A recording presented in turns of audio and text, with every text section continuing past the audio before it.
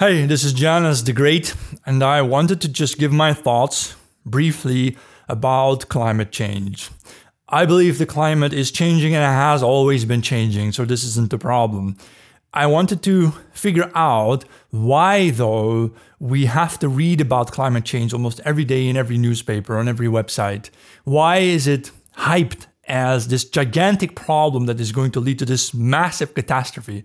And I thought of several reasons. One might be obvious, that if climate change does indeed raise the temperatures on Earth, then a large part of permafrosted Russia will become available to agriculture. Specifically, these will be pastures where the Russians could start doing pastoralism. They could start rearing cattle there and produce tons of milk and meat, essentially, to feed the whole world. So if you don't want Russia to become the livestock of the world, you don't want Russians to make that kind of money in the future, right? It's not happening today. I know a lot of people have trouble thinking about the future, but that is what I do the whole time. I always think about the future and how the past informs us about what might happen next. So looking at the next 100 years, and this is what geopolitical strategists do, they look ahead. They look far ahead. Some of them look 10,000 years ahead or a million years ahead, and they try to figure out what might happen. Well, if the temperatures are rising, the permafrost in Siberia and Russia will melt, and the Russians become basically the livestock for the world. But you don't want Russia to become rich and wealthy off of selling the world meat, so you start teaching children in the West that they have to start eating bugs, protein from bugs, because if we start eating all our protein from bugs and plants, we can cut out that future livestock business that the Russians might win. This in itself, I know, sounds bizarre enough, but there's more. We are transitioning from fossil fuels, gas and oil, toward wind and solar primarily. So let's look at wind energy. I was wondering, right? I really was wondering, okay, so the Saudis have a lot of oil, Norwegians have some oil, the Russians have a lot of oil and gas, but what do we in the West have? What kind of energy sources do we have left in the West? Europe doesn't have much oil and gas, barring Norway. America doesn't have that much oil and gas. They've got fracking gas and so on, whatever going on there, but it's not enough to profit off of it. Meaning, it's not gonna give you a power position in this world anymore.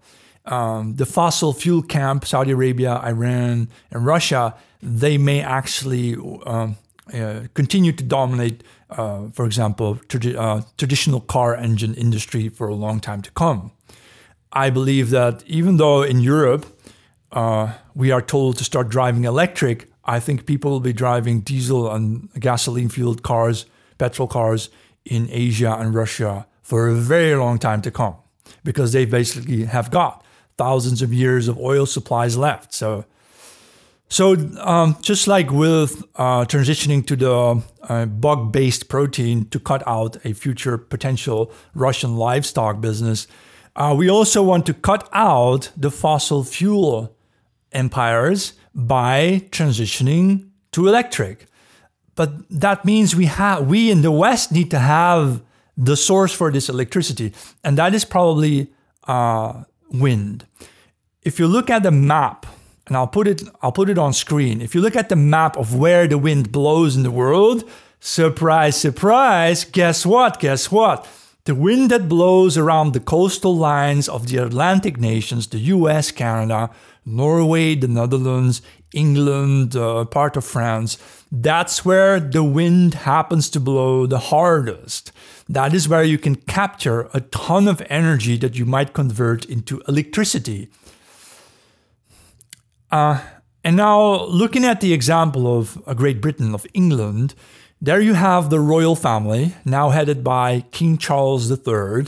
And did you know that because the royal family owns so many estates alongside England's coastal lines, the royal family also owns that strip of ocean up to 10 miles out from the coastline. And it is precisely in those sea-based territories that the that the royals own, where the wind blows the hardest, where they can start building those windmills? Or did you really believe that you and I, as mortal citizens, were allowed to just get a bank loan for $3 million or euros or pounds, and we ordinary citizens get to build windmills out in the sea? No, that sea up to 10 miles out or so belongs to states and royal families and so on and so forth. It doesn't belong to us, it belongs to the upper classes and the elites. That means they can start converting that wind energy into electricity and then sell that electricity to the people. Even though the wind that blows there is free of charge, we will be charged for the electricity. This is how the elites of the West, of the Atlantic sphere, that means North America and Western Europe, intend to make a lot of money. They also, for this reason, will make it compulsory for us to transition to electric cars. We are told that the climate is changing and that the whole world is going to collapse and everybody is going to starve and die unless we start driving electric cars. The problem is you have to buy a new electric car, which costs you 50,000, 60,000 euros, or maybe a second-hand one, still 20,000 euros. But who wants to buy a car with a used battery, though? So we're going to have to switch to electric, and then we're going to start exporting our electric cars and electric vehicles around the world to get the rest of the world hooked on electric, so that our Western elites who control the wind around our Atlantic Ocean can start making a ton of money off of the electricity they will sell to us for the highest rates, obviously. They're not going to give it to us for free. And so you see that the Western elites are primarily concerned with controlling an energy source, the wind that blows around the Atlantic Ocean, and selling it off to the rest of the world to make a ton of profit, at the same time cutting out the fossil-based competitors in Saudi Arabia, Iran, and Russia. Haha, so that's what this is all about. The elites don't care about the climate. The climate is changing, but it's not changing in any really bad way.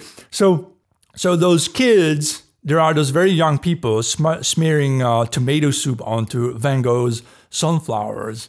And those kids have been brainwashed to believe that climate change is real, and if we don't do anything about it, the whole world is going to perish. And so they ask you the question, what is more important, art or the climate? What is worth more, art or life? Oscar Wilde, could you... Is it worth more than food? Worth more than justice? Are you more concerned about the protection of a painting or the protection of our planet and people? The cost of living crisis is part of the cost of oil crisis. Fuel is unaffordable to millions of cold, hungry families. They can't even afford to heat a tin of soup. I would say nature is more important than both art and the climate, because nature inspires artists. And the climate, although it is changing, it is not changing in a catastrophic way at all. That is a marketing plot sold to you by the big corporations. Sadly, young and impressionable people think they can be rebels and activists and revolutionaries by doing exactly what Nike and Starbucks and McDonald's tell them to do. They want you to believe in climate change so that we can force people to transition to electric vehicles, electric tractors, and so on and so forth. And so we can force people to start buying electricity off of the Western elites who control the wind around the Atlantic Ocean. What about solar energy? Briefly, I can say that there's going to be a new case of solar colonialism, where the Western forces are going to grab the Sahara Desert. They're going to fill it with solar panels, because solar panels are very expensive and the African nations cannot afford them on their own. So the West will lend them the money, maybe through the World Economic Bank, the World Bank or something like that, or the IMF, the International Monetary Fund or whatever. They will give those nations loans to build the solar panels. The leadership there will get some kickbacks. Lots of people will become millionaires in those countries. But in the end, they will have to repay the cost of the solar panels by sending the electricity out to Europe so that Europeans can drive Teslas. Because Europeans are the ones who can afford to buy a Tesla. Many Africans cannot buy them yet. Maybe they will be someday. So you see how it goes. Wind and solar are just tools for geopolitical power games. And if you have been brainwashed to believe that climate change is real, well, it is real. Climate is changing, but it's not changing in a catastrophic way. What is changing is that the Western power elite, who used to control the colonial oil in Arab nations and so on and so forth, they've lost this control and they had to start looking for alternatives. So they find fracking and they look for oil, new sources of oil. And then they figured out, why don't we just steal the sunlight from the Sahara Desert, steal it from the Africans, and why don't we steal the wind from the Atlantic coastal nations and sell it back to those people? It's genius, really. It's really a genius plan. Though I suppose as an ordinary citizen, you're going to have to pay for it.